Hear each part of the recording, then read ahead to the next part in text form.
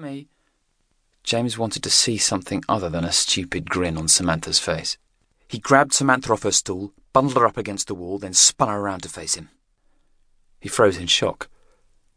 Blood was running down Samantha's face. Her cheek had a long cut where it had caught on a nail sticking out of the wall. James backed away, scared. Samantha cupped her hands over the blood and started bawling her head off. "James Choke, you are in extremely serious trouble," Miss Volt shouted. Everyone in James's class was making some sort of noise. James couldn't face up to what he'd done. No one would believe it was an accident. He made a run for the door. Miss Volt grabbed James's blazer. "Where do you think you're going?" "Get out of my way," James shouted. He gave Miss Volt a shove. She toppled backwards, limbs flipping helplessly in the air like a beetle turned upside down. He slammed the classroom door and ran down the corridor. The school gates were locked, but he escaped over the barrier in the teacher's car park. James stormed away from school, muttering to himself, getting less angry and more scared as it dawned that he was in the deepest trouble of his life. He was 12 in a few weeks' time. He started wondering if he'd lived that long. His mum was going to kill him. He'd definitely get suspended. It was probably bad enough to get expelled. By the time James got to the little playground near his flats, he felt sick. He looked at his watch. If he went home this early, his mum would know something was up. He didn't have change for a cup of tea in the chip shop. The only thing to do was to go into the playground and shelter from the drizzle in the concrete tunnel. The tunnel seemed smaller than James remembered. There was graffiti sprayed all over, and it smelled like a dog had peed inside. James didn't mind. He felt he deserved to be somewhere cold that smelled of dog.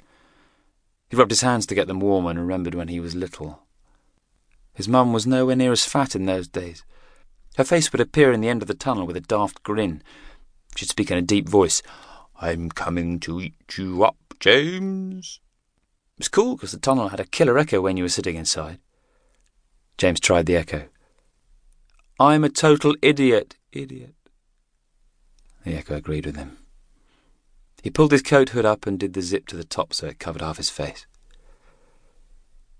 After half an hour sulking, James knew he had two options. Stay in the tunnel for the rest of his life, or go home and get killed. James stepped into the hallway of his flat and checked the mobile phone on the table under the coat rack. 12 missed calls, unidentified number. It looked like school had been trying to get hold of his mum pretty bad, but she hadn't answered. James thanked God, but wondered why she hadn't picked up. Then he noticed Uncle Ron's jacket hanging up. Uncle Ron had turned up when James was a toddler. It was like having a loud, smelly rug in the flat. Ron smoked, drank, and only went out to go to the pub. He got a job once, but it only lasted a fortnight.